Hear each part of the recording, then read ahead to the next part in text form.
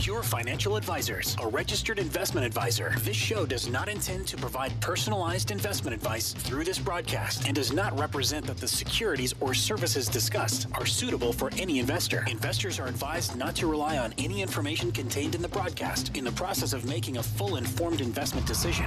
This is Your Money, Your Wealth on Talk Radio 760 KFMB. Now, here's Joe Anderson and Big Al Clopine. Welcome back to the show. The show's called Your Money, Your Wealth. Do you believe in second chances? I do believe. I Yes. do believe. I do. Me too.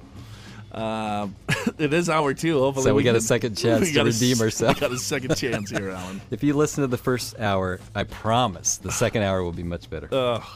Hey, IRAs. $7.4 trillion are invested in IRAs. 7.4, that's about 30% of retirement assets in the United States. 24 trillion total in retirement accounts. So your 401ks and 403bs, TSPs, and everything else. 7.4 trillion. I would say most of those assets, Alan, are in baby boomer accounts. Yeah, probably the majority. But we saw a stat recently that all generations are getting involved with the IRA and the Roth IRA. Yeah, I would say that younger generations, they have an IRA, but it's probably a couple of bucks. Sure. Because if they you're haven't been talking saving long. raw dollars. Yes. Yeah, I guess that's what you're talking. Yeah. So, but the majority is of the dollars, of the 7.4 trillion, is probably in baby boomer accounts. Well, yeah, because you figure the generation that before the baby boomers, IRAs weren't that. They weren't around for that long. It was really the baby boomer generation that really got to take advantage of them. And now the millennials and what's the other generation? Y and X. Yep. Yeah, I'm not sure where one starts and one stops. I think Generation Y or the millennials stop at age 35. Okay. And then Generation X goes in until whenever the baby boomers start. All right. So you're an Xer. I am an You're Xer. An X. Yeah. Yes, I am. And I'm a baby boomer. You are a baby boomer. Yes. So let's do this. Let's kind of get into some of the basics. Okay. So we got some IRA mistakes we really want you to avoid here. And so when you look at just the basics of IRAs, individual retirement accounts, all right, let's start with contribution amounts. $5,500. All right, so you can contribute up to $5,500. If you're over 50, you get a $1,000 catch-up, $6,500. Now, the deductibility of these plans, you can still take the deduction, but it depends on your income. Sure. And so it also depends whether you're in a retirement account or not. Or if your spouse, let's say or your spouse is in a retirement account. So there's some different rules. Actually, 3 different levels. And if you are not in a retirement account, then you can make that deduction. Yeah, or your spouse. Your spouse can't be in one too. Correct. Yeah, then you can take the deduction as long as you have earned income and as long as you're younger than 70 and a half. So there's a couple of qualifications. Yes. And now, if your spouse is in a retirement account, then the limitations, I think it's about $132,000 if you're single, $194,000 if you are married. That's correct. It's the same as the Roth contribution. And then if you do have a 401k plan or a qualified plan through your employer, then I believe it's significantly lower. I don't have those. Yeah, it's around 90,000. Yeah, 94,000. Give or take, somewhere in there. Yeah. So, but the lower limitations, we would probably say, all right, well, here, if you have a 401k and you're contributing to the 401k, and let's say your taxable income or your AGI is 94,000, your taxable income is probably closer to 70,000, right? Or maybe 80,000, depending on what your deductions are. Okay, well, now you're on the cusp of that 15% tax bracket. Taking another deduction at that lower level might not make a lot of sense, so maybe you go Roth. Yeah, in other words, when you do, you can pick from an IRA or a Roth, and if you can deduct the IRA, that still may not be the best idea. If you're in a low tax bracket, you may not get that much benefit. You might as well do a Roth contribution, so you forego the tax benefit today, but all future income and growth and principal is tax-free later. So here's another caveat is that you need earned income, and earned income is confusing to some individuals. It is, yeah. And so let's say if you have a real estate portfolio, you got Social Security, a pension, interest, dividends, you got a whole bunch of income. But unfortunately, none of that is called earned income in the eyes of the beholder, the IRS. Earned income has to be salary or positive profits from your self-employment business. So basically, it's it's income that you either pay Social Security taxes or have that withheld from your pay, or you pay self-employment taxes from either your sole proprietorship or maybe your LLC. And some disability will allow you to still make Roth or deductible IRA contributions. Yeah, and here's another one. Not why Alimony. they know. Yeah, I was going to say alimony. Yeah, if you're getting alimony, you wouldn't think that's earned income, but that does count for making a Roth contribution. So with individual retirement accounts, so those are the contributions. A lot of you also have an IRA because you might have rolled or transferred or rolled over your 401k plan or whatever plan that you had through your employer into an individual retirement account.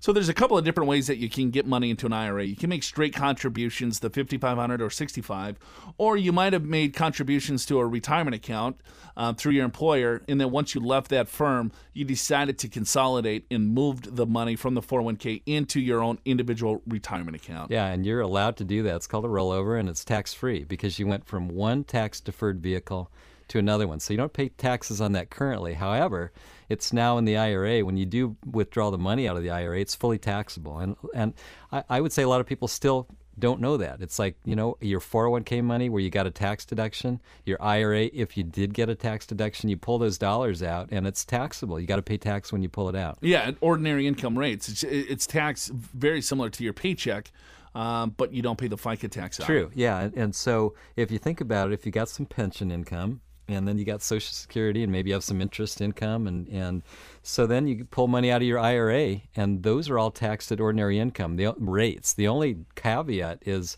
not all of your Social Security income is taxed.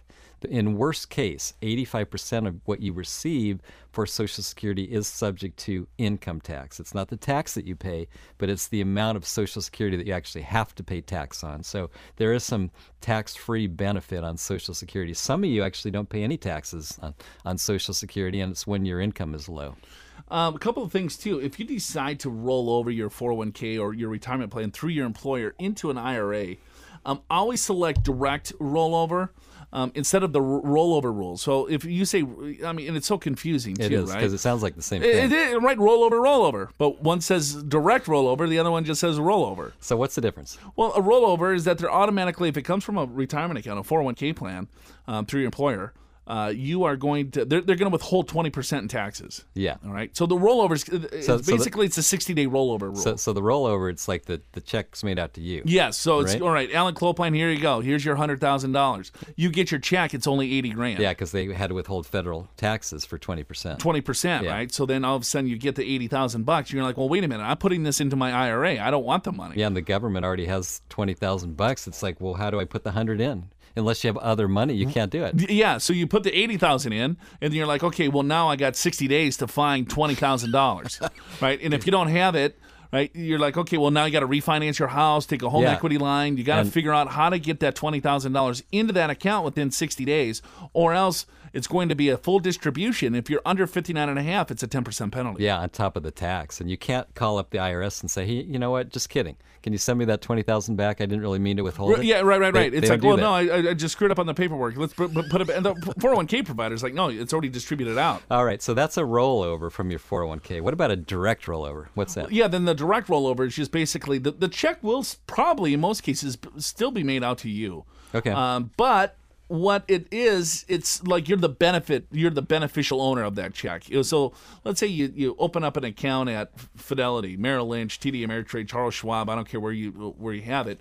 It'll be made out to the custodian, Vanguard, for the benefit of Alan Clopine. Right. So then you have possession of the check, but it's really not in your possession because it's made out to the custodian of your IRA. Right. So if you don't have an IRA, this is what you have to do. You have to establish an IRA first. Then you do the direct rollover into the IRA because the check needs to be made out to the custodian. So if you don't have an IRA already established and you try to do a direct rollover, you're going to find yourself in a little bit of problems.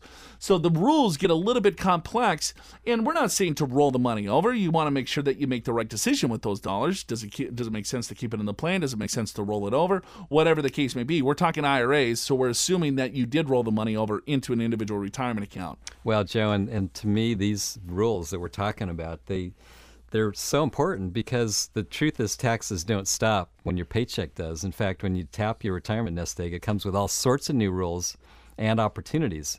So think about this. Instead of contributing to tax-deferred plans that reduce your taxes, you'll start tapping those savings for income and paying taxes at your regular rate.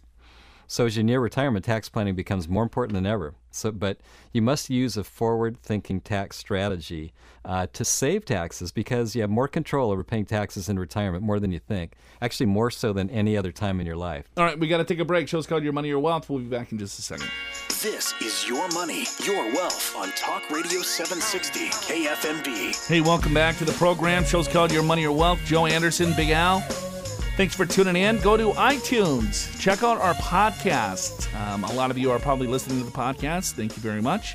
If you like the program, write a little note. Say, hey, like it. If you don't like it, write a little note. Hey, I don't like it. Something has to do with how iTunes, I guess if there's some reviews. Oh, that they assume it's better? We got a better spot or something? I have no idea. I'm not on iTunes. Do we know how many people have subscribed to our podcast? No idea. Okay, our marketing department probably does. Probably not. Probably not. We're talking IRAs, mistakes that people are making, getting down to the basics. We just spent a little bit of time talking about IRA rules. Let's get into Roths now. Same contribution limits when it comes to the Roth IRAs. $5,500. So if you want to contribute to a Roth IRA, if you're under 50, the maximum amount is $5,500. If you're over 50, it's $65,000. You get a $1,000 catch-up. The difference here is there's no tax deduction, right? It's an after-tax contribution. It sits in the Roth IRA, and then it grows 100% tax-free for the rest of your life, which is pretty ideal. Yeah, that's a pretty big difference. And you do need earned income to do a Roth contribution, same as a regular IRA contribution. But the big distinction here is with a regular IRA contribution, sometimes you get a tax deduction.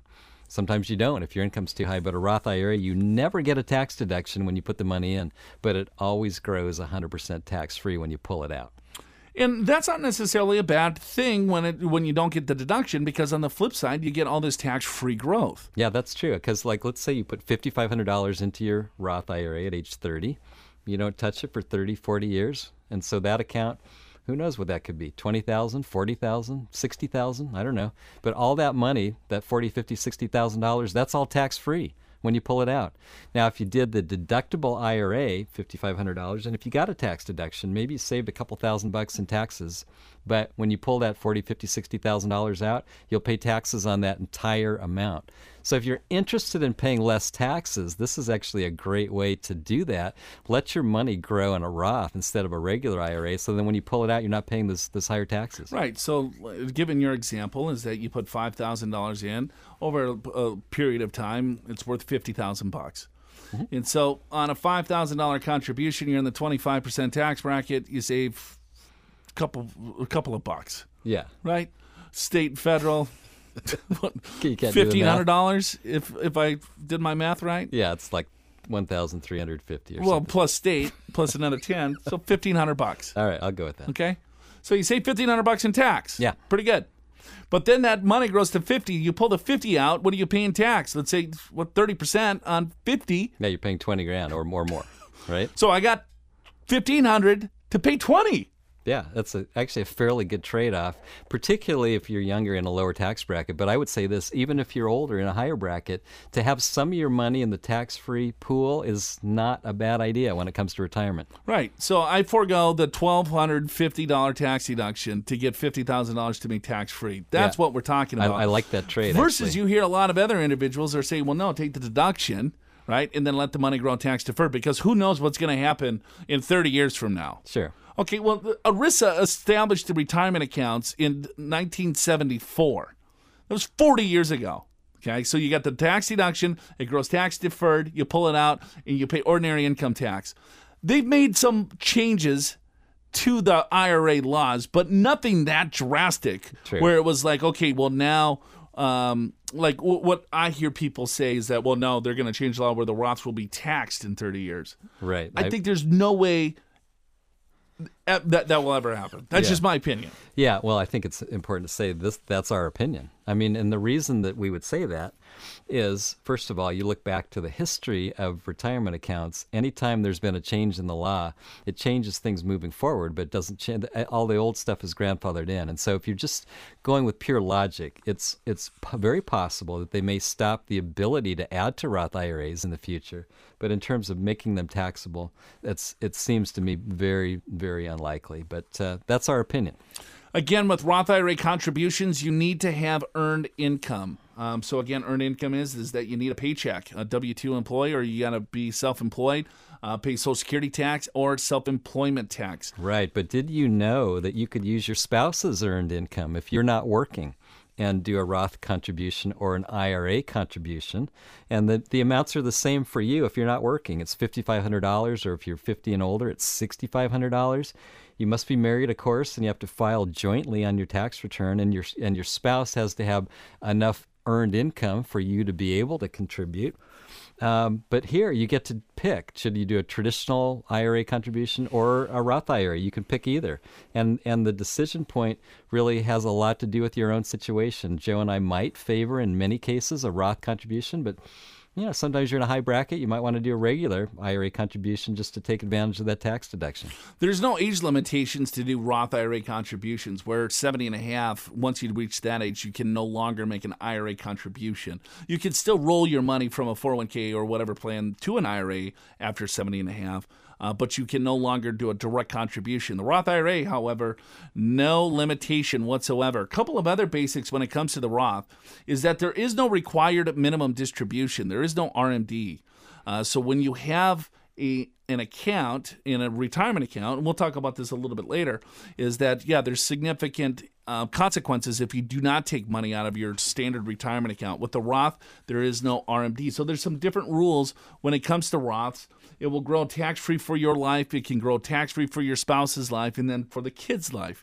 And the spousal contribution is key, because there's so many mistakes. It's like one spouse retired early, maybe one spouse never worked, right? And then the other spouse, the working spouse, there was plenty of excess cash flow to save, but they never funded the spousal IRA or the Roth IRA. Yeah, exactly. And so you might have 30 years where you could have put $5,000 or more into your Roth IRA and let that grow over a 30-year period and end up with several $100,000 in your Roth account that's 100% tax-free. Well, the contribution limits haven't always been $5,500. True, but I'm going forward now.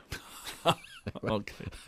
I mean, what's happened's already happened. I'm talking about. So it started at about 1,500. Yeah, it did. I was going to say 2,000, but it may have been 1,500, and that was back in the 90s. Yeah, no, it was 80s. It was actually late 70s, I believe, when that started. Well, 74 is ERISA. Yep. So the first IRAs probably came out in 75, 76. Yeah, it was sometime in those late 70s, and it wasn't very much. And then it went up to 2,000 in the 90s.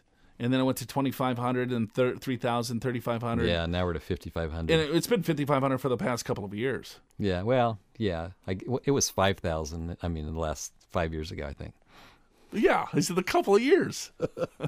So, anyway, you got to file a joint return. Yeah. You can't file separately if you want to do the spousal. And then, so let's see. Another thing. What else do we want to talk about with some basics there? Anything? I think that'll do it on the well, I guess maybe we mentioned. So Roth IRA, you can contribute, as long as you have earned income, any age. Regular IRA, you can only contribute up to age 70 and a half. And then the income limitations, again, if you make more than $132,000 as a single taxpayer and $194,000 as a joint filer, then you can no longer do an IRA contribution. A Roth contribution, unless you do a backdoor. Yeah, and we don't have enough time to go through that. So, you got to start taking control of this stuff. I know the rules and regulations and everything else, it kind of sounds convoluted, and people make a lot of different mistakes where they could have a healthier retirement if they would have just taken control. Do you know exactly how much you can afford to spend every month right now? If you're going to retire tomorrow, do you know that? Or how long your money's really going to last? Do you have a strategy to withdraw the money from your retirement accounts to avoid paying thousands in taxes, penalties, and fees? These are just some of the staples of planning for your retirement. And without them, well, you're just guessing. And you could be headed for some real trouble. I can't guarantee many things in my work, but I can guarantee you this. There's one thing you'll regret when you take control of your retirement. You'll regret why you didn't do it any sooner. Got to take a break. Show's called Your Money, Your Wealth. Now back to Your Money, Your Wealth on Talk Radio 760 KFMB. Hey, welcome back to the program. Show's called Your Money, Your Wealth. Joe Anderson, Big Al Clopine. Thanks for tuning in. Happy Memorial Day weekend. Talking about retirement accounts, IRAs, individual retirement accounts, $7.4 trillion sitting in retirement accounts. Last count, $24 trillion sitting in all retirement accounts. And there's big penalties, Al, if you don't know what the heck you're doing here. Well, there are, Joe. And have you ever seen this? Someone comes to you and says, you know what, I'm 55 years of age. I got a bunch of money in an IRA, and I want to retire early. The problem is I still have a mortgage. And so I want to pay that mortgage off so that I can retire early and have lower expenses. And so let's just say the mortgage is $50,000. For example. So you go to your IRA, you pull out $50,000 from your IRA, and you think, okay, paid off the mortgage, I'm in good shape. Well, where does this person live? North Dakota? Well, it could be anywhere. The $50,000 mortgage left. Oh, I'm sorry. Not, yeah. It's not a new home. Is that your neighbor? That's a trailer. Anyway, here's my point. My point is you got to pay taxes on that thing. And if you're working, you know, chances are you're in the 25 or 28% bracket federal. Let's say you're in the 28% bracket and you happen to live in the state of California. So your taxes are probably, I don't know, $17,000, $18,000. And your penalties, because you're not yet 59 and a half, well, that's another $6,000. So you add those two together and you're almost $24,000 in taxes to take the 50 out. To take the 50. And guess what? And you don't have it. They don't have it because they had to pull the 50 out to get out of the retirement account. So next year your accountant says you owe almost 25. You got 25,000. So you go, well, I guess I could pull another 25,000 out of the IRA to pay that. And then the next year, the accountant says, well, you owe another 12,000, and you pull that out of your IRA. Next year you owe another 6,000. And this thing just keeps going on and on. Next thing you know, you pulled out like $100,000 to pay off this mortgage. Well, more than that, probably. Probably. Because you did the $24,000, right? Then you have to pay tax on that the following year. Yeah. Right? So that's 12 on 24. Then you got on 6. All right. Yeah. It's not looking good. Plus the 50 that you already pulled out. Yeah. Then you have to pull the, it's a domino effect. It is. And so I guess here's the point is if you're not yet 59 and a half, and some people it's not paying off the mortgage. Because, all right, let's go back here. So you got say, hey, all right, $50,000, got to pull it out, right? So you pull the money out, $50,000. Next year you pay $24,000 in tax. You have to go back to the IRA. So you pull out $24,000 in tax, but you have to pull out almost $40,000. Yeah, to pay the tax on that. To pay the tax on that. Right. Yeah. So now you. And then you got to pay the tax on the tax. That's right. And then you basically you get up to that $100,000 to pay off the mortgage, and then it's like, well, wait a minute, I was just trying to pull out 50, and this principle happens all the time. So it happens when people they want to buy a new car, or they want to go on vacation, or they want to do something nice for their kids, right? Or they want to pay for their kids' college education. There's an exception for first $10,000 for college education, but maybe it's out-of-state college. They pull out $50,000 for that, and then they're paying a lot more because they're working. They're already in a high tax bracket. By the way, the federal penalty is 10%. State of California penalty is 2.5%. That's plus your tax rate. So here's what we see. We see the tax rate to be about 50% for most people that try to do this before age 59 and a half because of the penalties. And that's not a good idea. And these are retirement accounts. They're for your retirement. They shouldn't really be used for other things. So when you look at the 59 and a half, so a couple of caveats to avoid that 10% penalty. If the money's in your 401k plan and you're 55 years old, you can pull the money out of your 401k plan. There is no 10% penalty. If you have a 457 plan, some of you have these deferred comp plans, there is no penalty at any age if you pull the money out of a 457. There's also something that's called a 72T tax election or a separate equal periodic payment where you can take money out of your IRA and you can avoid that 10% penalty as long as you take the same amount of money out of the account over 5 years or until you turn 59 and a half, whichever is longer. So there's ways around the penalty, but our suggestion is probably look anywhere else but your retirement account to pull, a large sum out, to pay off the mortgage or to have a large expense when you're under 59 and a half. Yeah, it's expensive. Because money. If you want to do, let's say, a separate equal periodic payment, an SCPP or a 72T tax election, and you're 55 and you got the money in an IRA, it's like, okay, well, here, I need $50,000. You need, first of all, a ton of money in the retirement account to get the $50,000 because you're going to have to pull out basically $250,000 over that 5-year period, $50,000 a year. Right. until you turn 59 and a half, and then that can shut off the 72T. So Yeah. you have to take the same money out of the account each and every year until you turn 59 and a half, or 5 years, whichever's longer. Right. And then there's the issue of you hit 70 and a half, and you have to take a required minimum distribution, whether you want to or not. And if you forget to do that, the penalty there is 50%, 50. So let's say you got $1 million in an IRA, for example. You're 70 and a half. You got to take your required distribution. Everyone asks us, how much do you have to take out? Well, the number's about 37,000. So we'll just round it to 40,000 for easy math. Somewhere around 4% is what you have to take out, and you have to pay tax on that. Now, if you forget to do it, then you have to pay a 50% penalty, which is about $20,000. And by the way, you still have to pay the tax. You have to do the required distribution and pay the tax on that as well. Now, I will say in some cases, people don't know that rule. They forget, and the IRS will sometimes forgive that penalty if you write a nice letter. You might want to talk to your accountant about that. But boy, Joe, this is one of those things as you get older, sometimes you get more forgetful. And let's say you're in your 80s and 90s and you've just forgot to take your RMD. Well, you have to pay this penalty. Right. And so what some custodians have now for a safeguard is that there's another person of contact. So let's say you have an elderly parent, or when you get older, right? Oh, did you take the requirement? Did you take the distribution out? They might call someone that you put on the list there to say, hey, we haven't received this yet. To kind of help out with that. But I wouldn't count on that as a safeguard. Right. You want to make sure, especially if you have elderly parents that do have retirement accounts, it's a steep penalty. And each year that they don't pull it out, it's 50% each year that they don't pull it out. Correct. Right. You could file a form and try to ask for forgiveness, right? But Al, you've been a CPA for how many years? Over 30 years. So the IRS is kind at some point, but other times they're not. Well, I would say this. If it's a first offense, and maybe it's a year, maybe it's 2 at the most, you might get some leniency if you write the letter properly. But let's say you've been taking required distributions, and all of a sudden you have a year where you forget. It's like, well, you should have already known that, right? And they're not very likely to waive that penalty at that point.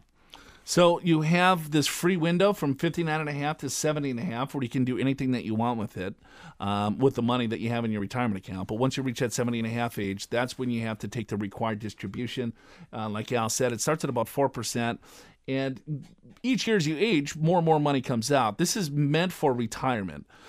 So the distribution or the required minimum distributions are basically set up for the entire retirement account to be distributed out back to you so they can get their taxes. Yeah, and that's the whole point, is the IRS doesn't want to have you keep your money in the IRA forever. Yeah, so because you never pay tax on it. So they want you to pull it out starting at age 70 and a half, at least as a minimum, and then you have to pay taxes on those dollars. And we get this question too, can I pull out more? Yes, that's just the minimum. That's the minimum. That's right. As long as you're over 59 and a half, you can pull out as much as you want. You will pay tax on it, but you're not penalized, and then when you hit 70 and a half, you have to take it out to a certain level, at least a minimum amount. And Joe, it's boy, some of these IRA mistakes, it's a lot of people make these mistakes, which is why we talk about it, and they don't really get the message about tax planning until they do make a mistake that costs them thousands of dollars that otherwise could have been avoided.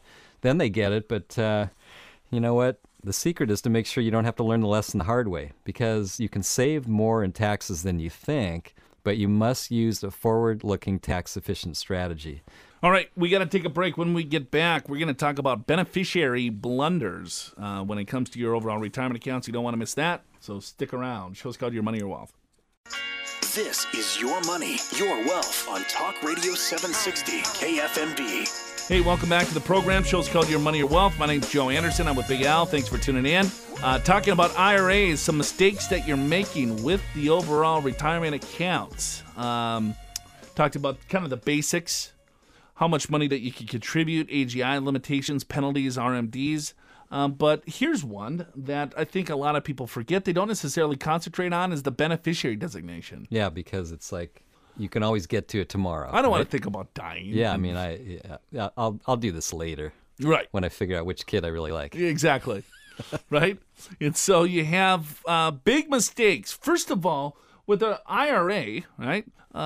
you want to make sure that you name a beneficiary. A lot of times we see that you don't even have one name, so then it goes to the estate. Well, you don't necessarily want that to happen because with an IRA, it's very efficient at death because it has a designated beneficiary form. So you can name your spouse, a friend, girlfriend, boyfriend, niece, nephew, neighbor. It doesn't matter. Just put the names, and it will directly go to them. Yeah, and you can do multiple names. Yes, you can have 100 beneficiaries, I would suppose. Right. And so you just want to make sure that you have a named beneficiary. If it goes to the state, well, then it's going to blow up on it, right? Then it has to go through probate, right? And it's like, okay, well, where does the money go? No one knows. Then it has to follow the will. And you're going to avoid the whole stretch IRA, which means that you can defer, or the non-spouse beneficiaries can defer the taxes. So make sure that you have a named beneficiary. That's the first thing. Get a designated beneficiary form from the custodian. So wherever your money is held, ask for that designated beneficiary form. That could be a little bit more, instead of just the application, you might just have room for, hey, here's my primary and maybe a couple of contingents. But on the designated form, you can then get a little bit more specific if you want. And say, here, I want this to go to 5% go to this niece, 10% go to that. Spend some time there, right? As long as it's done, then it's done. Yeah, in a lot of cases, Joe, you can do this online. You can look at your account online, and they'll have beneficiary forms. They'll either have the form online that you can print, fill out, and mail back, and in some cases, you can actually do it right online. Right. So no beneficiary form on file is probably the biggest mistake that we see. How about contingent beneficiaries? Yeah, that's important. I mean, so you probably will, if you're married, you probably name your spouse as the primary beneficiary, but what if your spouse has already passed away and you don't have a contingent? Well, you have the same problem. It's going to go through your estate, right? So you want to make sure you have contingent beneficiaries in case the original beneficiary or beneficiaries are not around to receive that inheritance, right? So in other words, it's logical to have your spouse as the primary and then maybe your 3 kids as the contingent. That would be kind of a normal thing to do. Right. And then you could go a third to the 3 children. Mm-hmm. However you want to. Well, yeah, however that you see fit, given what you're trying to accomplish there. Yeah, how about this one, Joe, is an outdated beneficiary form? Like you were married, divorced, got married again, and never bothered to check your beneficiary forms? Right, especially on IRAs. Now, on 401ks, it's a little bit different when it comes to ERISA because there's some spousal consent. True. But on IRAs or 403bs, for instance, we see nightmare stories where you have ex-spouses or people that you don't necessarily want to be on that form. Yeah. Or maybe you had someone on the form, right, an aunt or an uncle, your parents. Right. And then you never changed it. You got married, and then you die. Right, it goes to the named beneficiary. The beneficiary form trumps all. Yeah, and it's going to trump your will. It's going to trump your trust. Yes, it's whatever napkin that you wrote, whoever you want. Right. Yeah, Joe. Because and I think a lot of people assume they spend a lot of time and energy setting up their living trust, which we generally recommend in many cases. But if your beneficiary form says something different, your beneficiary form is going to be where those IRA dollars go to. And yes, we believe it or not, it seems kind of silly, but we see this all the time. Old ex-spouses get the money, not the current spouse or not the kids or whatever who you would have intended it to go to. So it's something, and we encourage our clients, and I'm going to encourage you guys as well, be looking at your beneficiary statements on all of your IRAs and 401ks, 403bs every few years. Make sure they're up to date. Right. And if you have blended families, Brady Bunch type families, sure, it's like, okay, well, where do I want the money to go? All right. So I got remarried. All right. So I have kids. She's got kids. So what? How do we do this now? Right. Right. It's like, okay, well, here's what would happen if that. All right, so now let's say you pass away, and then it goes to your new spouse. Then the money goes to her, and then from there, right, she dies, it goes to her kids. Right. And it might not go to your kids. Is that what you want? Yeah, is that kind of the plan of what you're trying to do here? No, it's not the plan. Right. So it takes a little energy to set this up properly. And one of the largest assets that we're seeing are retirement accounts. Correct. Right? Yeah. And so it's like, okay, well, here, make sure that you have a plan in place. Make sure that you figure this stuff out because it can get somewhat complicated. And an IRA plan is something completely different than a brokerage account, right? Where you could split a brokerage account up or your home or real estate because IRA accounts still need to have a required distribution at death. right? So the non-spouse beneficiary, the kids and everything else, they'll have to take required distributions. So it's like, okay, well, here, maybe I name a trust as the beneficiary of the retirement account, right? Because then the trust will take care of everything. The trustee will take care of everything. Be careful there, man, because Al and I have seen awful mistakes. Because here's the deal when it comes to retirement accounts. If you're married, all right, if you pass, it will go to your spouse if she's the primary. She could put your account into her account if you're a male, or I'm just talking with me. If I was married, I could take her account and put it into mine, or she could take mine account and put it into hers. You can commingle accounts when you're married with spouses. Yeah, when one passes. When one passes, Yes. right? Then when it goes to a non-spouse, right, the children, the grandchildren, or the niece, nephew, or maybe boyfriend, girlfriend, right, whoever that you name the beneficiary, that's not your spouse. They then have to keep that in your name. Joseph Anderson, deceased on whatever date that I died, for the benefit of whoever. They will have to take a required distribution based on their life. So if they're 5 years old, 20 years old, 50 years old, whatever, they have to take a distribution. They have to recycle that money. So just the fact that at your death, you have an account that's embedded with tax that will have to take distributions, just that alone is completely different than your property that when you pass away, it's going to have a full step up in basis. The kids can sell it and not pay any tax and do whatever that they want with it and split it up 5 ways. The retirement account gets a little bit complicated when you're looking at what you should do. Should I name the trust? How should I name the trust? The trust might, in most cases, blow up your retirement account. Yeah, there is a such thing as an IRA trust. And that's not a bad idea, but you have to set it up as a special way, because that way you can have a little bit more control over your beneficiaries and when they'll actually receive the money. And also with an IRA trust, Joe, if something happens to the beneficiary in terms of bankruptcy or lawsuit, that's a separate property asset, so it's not included in that. So there are some advantages there, but you wouldn't just name your living trust, because that would generally blow up this stretch IRA ability. Right, because you have to have named beneficiaries. If you have 5%, 10%, let's say going to my alma mater or the church, sure, it blows it up, then all of it has to be distributed without in 5 years.